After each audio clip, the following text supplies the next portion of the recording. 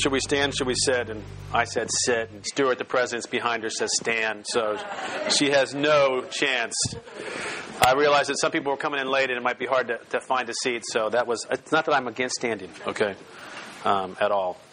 Over the last few weeks, we've been talking about faith, hope, and love as markers of health in the life of every church. And it's one of the things that God tells us, and the Apostle Paul used as he looked at it, is this church healthy? And as you read the New Testament, oftentimes he will focus on one area where that church may be weak. Now, I don't want to suggest that these are the only areas. There are probably lots of other things. There can be outreach. There's the way that they cared. It was the generosity. But it seemed like again and again, he came back to faith, hope, and love. And so this week I want to follow up on what Phil said last week and continue to talk about hope. And hope is really our preferred vision of the future, is what our hope is in. What do you want in the future? That's what you're hoping for. And what are you thinking and expecting and desiring? That's the future. If you've set up a retirement fund that is apart from whatever the government puts away from you, you are looking into the future and you're saying, I think I'm going to have a need. And so you're putting away now what you need for the future. That's the way hope works. It looks forward and decides, how do I live now in light of what I believe is coming? And everyone lives off of hope. Sorry. I was telling Alan that today, the great thing about today with the music upstairs is we're going to talk about a little bit of what heaven is going to be like and the joy around the throne. And it's been piped in today for us, so we get to experience it. So, all right, back to whatever I was going to say. Hope is essential in life. Without hope, you either move towards depression or death.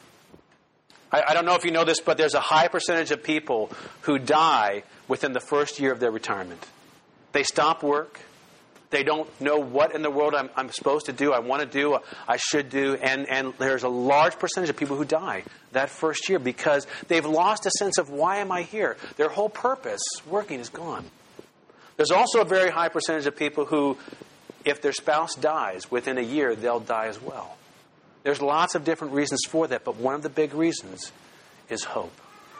They lose hope. Without hope, we can't live. Without a sense of what the future can bring, we will either die or be depressed. Hope is essential for life. And so I have a few questions for you to think about as we talk about hope and the kind of hope that God offers to people, offers to us. The first question is this: what do you hope for? What do you hope for? Hopefully it's nice to hear a sermon and to hear different things that God says, but until it interacts with where I'm really at and what I'm really thinking about, it's just about hopefully only 30 minutes of words and ideas and you can move on. But until you ask yourself, what am I hoping in? What am I hoping for? Nothing will change. What is the future that you're spending your time, your energy, your effort, your thoughts, your money on now so that you can have in the future? That's your hope. And the same for me. That's my hope. Second question is this: can what you hope for, once you figure out what you're really hoping for, can what you hope for withstand the realities of life? Can it withstand the fact that you're probably going to lose almost everything? In fact, you will lose everything you have physically, materially. At some point, someone else will have, or it'll fall apart, or it'll break. Can your hope live with the fact that whoever you attach yourself to and your heart to as a person will at some point no longer be on the face of the earth, or you won't be here? That relationship will be broken. When the realities of life and death hit us, will all of our hopes fall to pieces? Because all of our hopes were here and now. For a lot of people in this financial crisis, a lot of their hopes have been dashed. Because they had planned to put money away and they had ideas of what was going to happen and they could retire and be comfortable, and now all that's lost. And there's a great sense of nervousness and fear about the future. Historically, our hopes as a people are much higher than, if you think about even 50 or 100 years ago, people's hopes were. When my grandparents had one of, I think it was a son that was born to my grandmother Crosby, that son died. Now, they were very sad. But you know what? That was normal in their day. If all of your children lived to adulthood, that was surprising. In our day, we just don't expect it. Everyone, of course, lives. We don't expect tragedy. 100 years ago, people died from all kinds of diseases we consider now as curable that were just natural, part of the natural brokenness of life. Thousands of women died in childbirth. What we now look back and say that should never happen, and rarely does happen now. Happened all the time. Our hopes are incredibly high. Right or wrong, they're up there. But God offers us real hope of a certain future that nothing can stop, even death, even loss, even pain. And the question really for us is that the hope we're grasping onto? Or are we grasping on the hope that is like sand that will slowly go through our fingers, that we can't hold on to? One of the great places where God's hope and what God says we should hope in is on display is in the book of Revelation. It has a huge amount to say about hope and about people's hopes being lost and what you can ultimately put your hope in. But it is, for many people, an incredibly intimidating book or incredibly exciting book, depending on who you are, or just maybe one of those books, I just don't read it because it confuses me. So I want to give you some different ways, very briefly, that you can look at the book of Revelation. I'm obviously going to suggest one way, and that's what we're going to do. Frank read the passage, but you can read the book of Revelation or any book of the Bible in a concrete way. And what I mean by that is when Jesus is portrayed as the lamb that looks as if he had been slaughtered, standing, again alive. You can imagine that one day when I get to heaven, when this scene happens and I'm watching, that Jesus will be a lamb who will have blood on him, who will probably have a slit someplace where he's been cut, and yet the Jesus will be a lamb who stands there, and Jesus will physically be a lamb. That's concrete thinking. It's like a photo. That Revelation is giving us a set of photos that we go, that's exactly what will happen. And some people look at the book that way.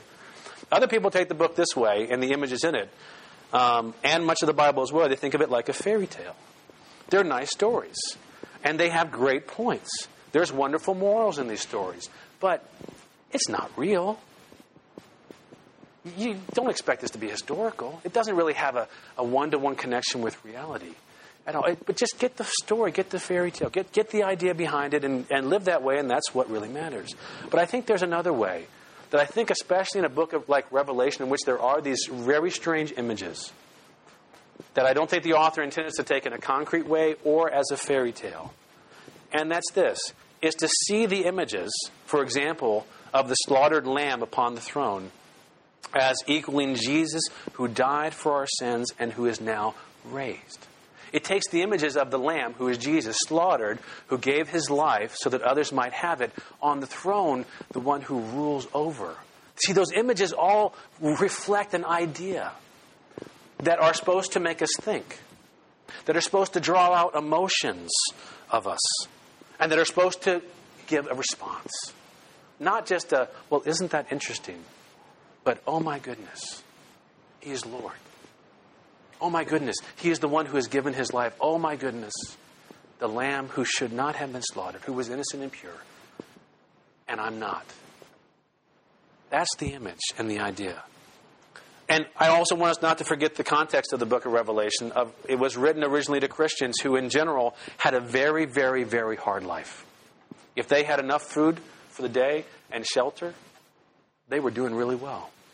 That oftentimes famines would sweep through and they would lose children and they would have diseases and all kinds of things that would happen to them. So if everything was just like, okay, just the normal deaths in life were happening, they were doing really well. Their life was much, much harder than ours. And for Christians especially, their life, because they chose to follow Christ, their life was different. And they were treated as different people.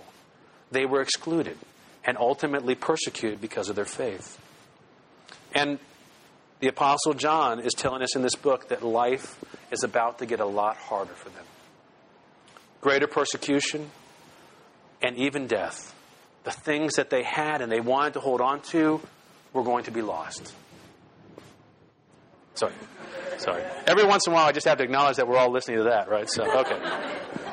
Come on back now. So, there's nothing like loss. There's nothing like defeat. There's nothing like adversity in a crisis to reveal whether what you're hoping in is really solid or not, is there? I mean, you have all kinds of hopes, and I have hopes, but then sometime in life we realize, that hope will never become a reality, or what I did have, I am losing, and we realize, I can't put my hope in that. It can't hold my hope. It can't hold me up. But I think Revelation tells us some of the things that can hold us up. The hopes that we can look beyond here and now into the future that give us hope as we live through loss and pain and suffering and even death. The first one is this, is the image in verse 10 between really is the image of God's rescue, which is really contrasted between the idea that we rescue ourselves. Let me read it to you again. It says this. It says, and they were all shouting with a mighty shout. And here you need to imagine a group of people that if you, as you're in it, you look behind you, you can't see the end of it. You look beyond you, you can't see the end of it. Everywhere you are, there's this huge group of people, and they are all shouting with great joy and rejoicing and excitement. And they are saying this, salvation comes from our God who sits upon the throne and from the Lamb. Rescue comes from God. Not from me, not from you, not from us. Rescue, the rescue that we ultimately need and desire, we cannot do ourselves. That rescue comes from God. And it's the contrast that we see around us all the time. We go to great lengths to put ourselves in this life in a place in which, by the way, we don't need to be rescued. Don't we? Don't we plan our days and our agenda and our plans for the future in such a way that we can say, I've got it all covered. Don't worry, God, if I need you, I'll call you. But I got everything taken care of. So you don't have to worry. And the downside of that, the negative of that is this. You miss the incredible privilege of having God rescue you. Because you don't need Him. And the greatest thing that will happen in your life and my life is those moments when God comes in ways that are very intimate and personal and powerful, that we know He's there, and He rescues us. And we say, God lives. He's real. This is life. Now, I don't want to suggest that you walk out of here and say, let me see how much trouble I can get into. Okay? That's not the plan. That's not the goal. But the reality is in life, as we step out and trust God just in normal ways, we will put ourselves in situations which we have to trust God, and which at times He will have to rescue us. That is the life He has called us to, and He says He will do that. I would not be surprised when we get to heaven, is if part of what happens in this throng of people is we're turning and we're talking to people, and you know what's going to be the conversation? The conversation is going to be about the ways that God rescued us. The times in our life, 100, 10, 1,000, 1,000,000 times in which God rescued us and took care of us, and we're going to be telling stories. And I have a question for you. Which person do you want to be in that group? Do you want to be the person who's got 3 stories of God's rescue? And after your stories, you kind of go, I guess I'll just listen to you guys. Or do you want to be that person who could go on day after day after day because you did actively live in such a way that you needed God to rescue, to come into your life, to lead you, to save you? On this end of life, it may look like, well, no, the goal of life is to live so we don't need God to step in because He's busy. On that side of life, the great celebration will be about salvation. Rescue belongs to God. He did it. We celebrate Him because we have experienced Him. And that celebration will be even greater because we are experiencing both in the past, but then in the present. The second thing I think that gives us real hope about the future is this, is we're going to have someone to praise and to enjoy in the future. One who now gives us hope. Verses 11 and 12 talk about this. It says this, it says, and all the angels were standing around the throne, and all the elders and the 4 living beings, and they all fell before the throne, their faces to the ground, and they worshiped God, and they said, Amen. Blessings and glory and wisdom and thanksgiving and honor and power and strength belong to our God forever and ever. Amen. This isn't forced praise. They're not just saying, I walked in like today and someone gave me a song sheet. So I think we'll just sing this. Move on from that. No. This is, you can't keep these people from talking. You can't keep these people from praising. They're excited. They're thrilled. To be before God and to celebrate is the high point of their existence. It's what they want to do. Some people think that heaven's going to be so boring because people will be praising God and that's what it'll be about. You know what? That's why heaven will be so exciting. Let me give you an illustration just maybe to give you a feel for this. I don't know how much you know baseball, so it's a dangerous illustration, but think of it as cricket but gone wrong, okay, if you know cricket.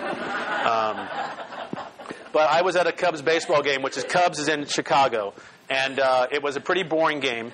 And no score, and then the Cubs towards the end of the game got a couple people on base, and then their best hitter, Sammy Sosa, came up. And Sammy's the home run hitter. He's also the guy that took steroids, et cetera, et cetera. But beyond that, Sammy gets up, and the whole crowd stands up, and everybody in that stadium is thinking, if Sammy just hits a home run, the game is over.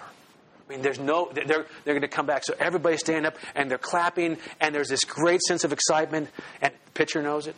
The batter knows it. Sammy knows it.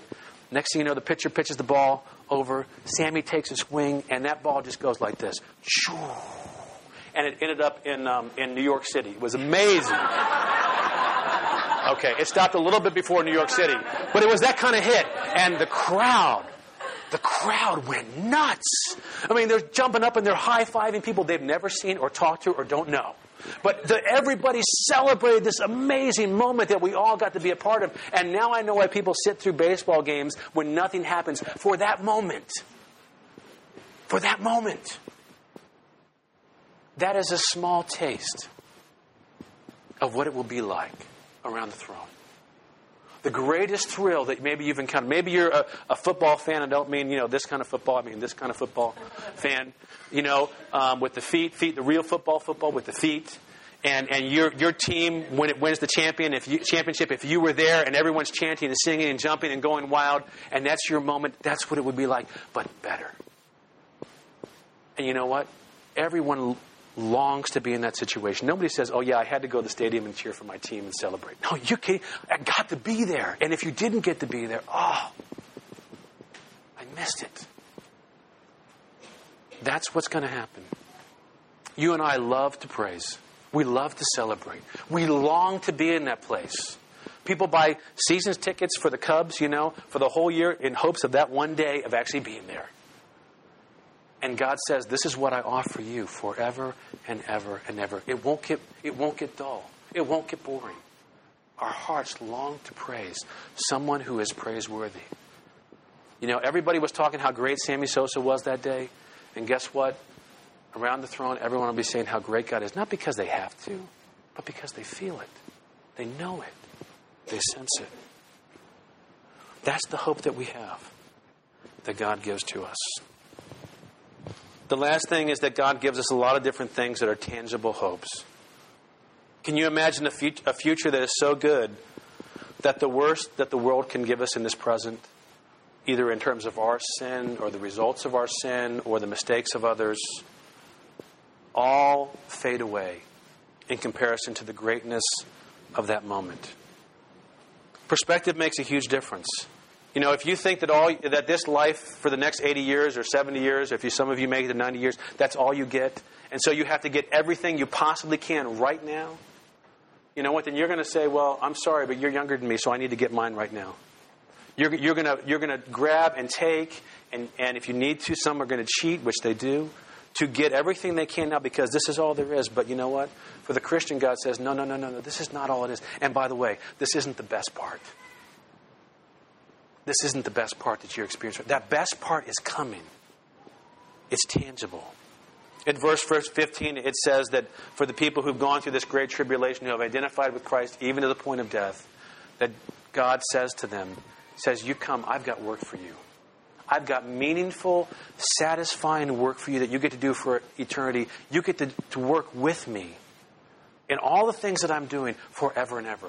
And so you know what that means for you here and now? Let's say you don't really like your job all that much.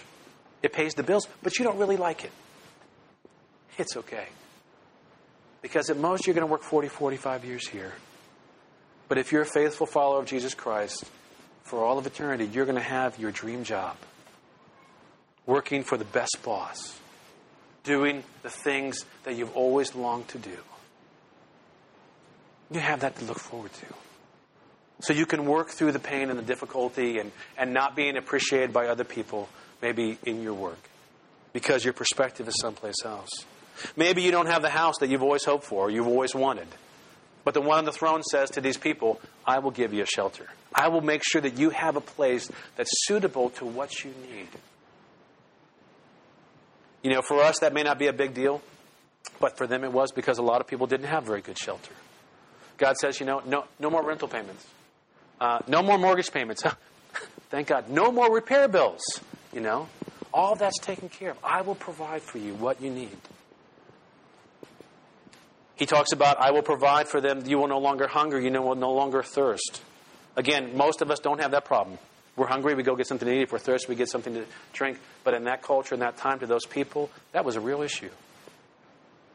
And so God, I think, to us is saying this. I will take care of you. I will satisfy your needs. You will never have a want again. Psalm 23 has this beautiful saying, and it talks about God preparing a meal, a banquet, for us to enjoy in front of our enemies. God will provide, but in that case, He provides in such a way that others who didn't believe in Him, others who disagreed with our sense of following God, will look on and see that God did really favor us and love us and care for us and will provide for us.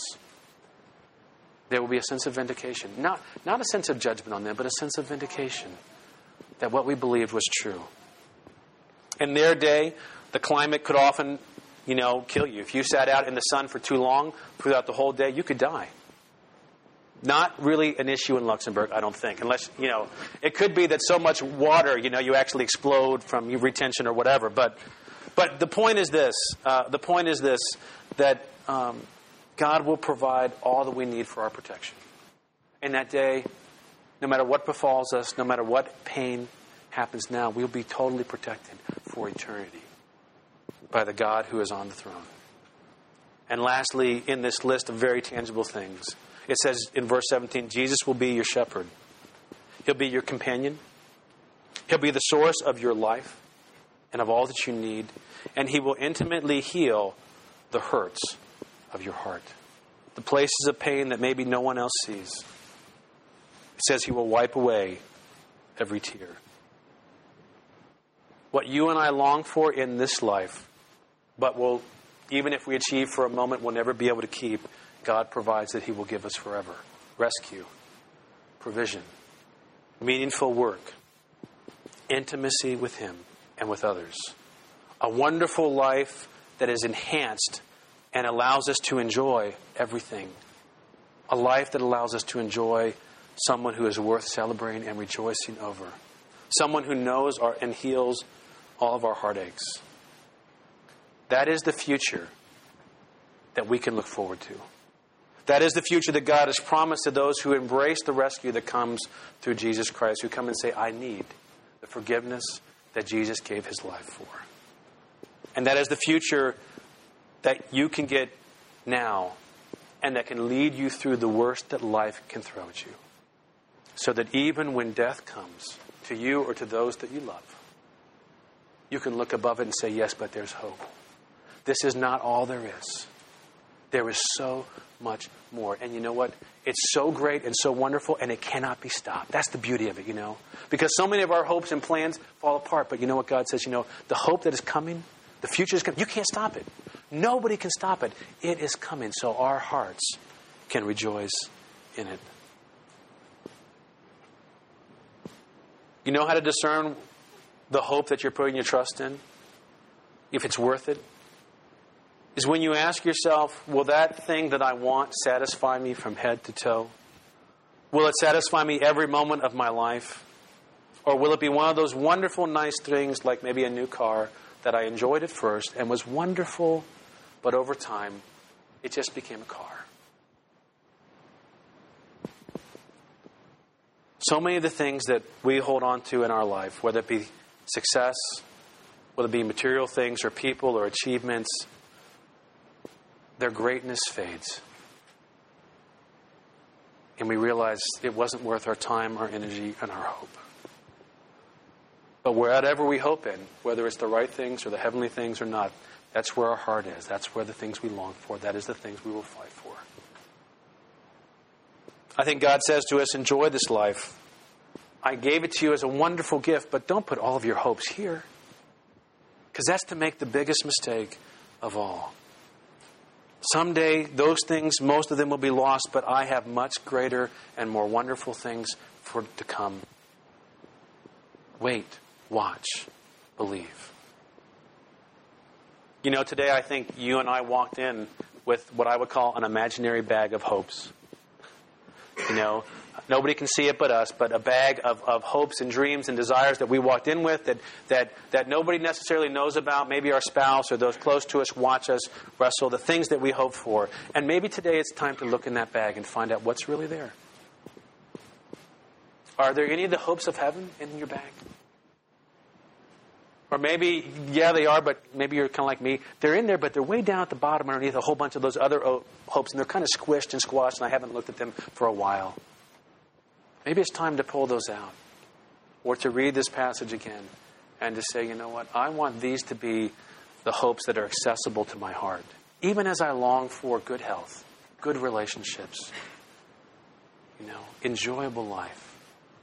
But even if that doesn't come to me, I have far greater hopes that can't be stopped, because God has provided wonderful things for me. Let me read this passage in closing to you from Romans 5. The Apostle Paul is talking to a church about these things. And he speaks to them and he says, therefore we have been made right in God's sight by faith. We have peace with God because of what Jesus Christ our Lord has done for us. Because of our faith, Christ has brought us into this place of undeserving privilege where we now stand. And we confidently and joyfully look forward to sharing God's glory. We can rejoice, too, when we run into problems and trials. For we know that they help us to develop endurance. And endurance develops strength of character. And character strengthens our confident hope of salvation. And this hope will not lead to disappointment. For we know,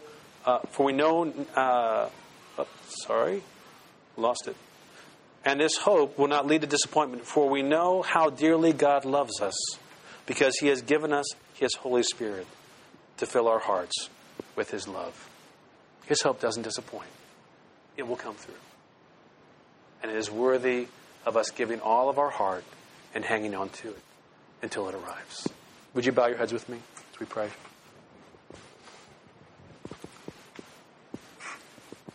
Father, we come to you as people that first need to confess that so many of our hopes and desires are stationed right here.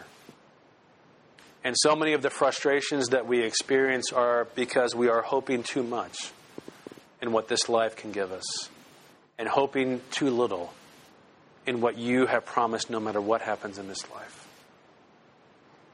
Lord, help us to reorient and to think about the things of heaven, the promises that you have, the fact that whatever we don't have in this world, that you will give us far more, plus your presence, intimately coming to us and looking into our heart and seeing the hurts and wiping away with love and intimacy the tears until they are gone and only joy is left.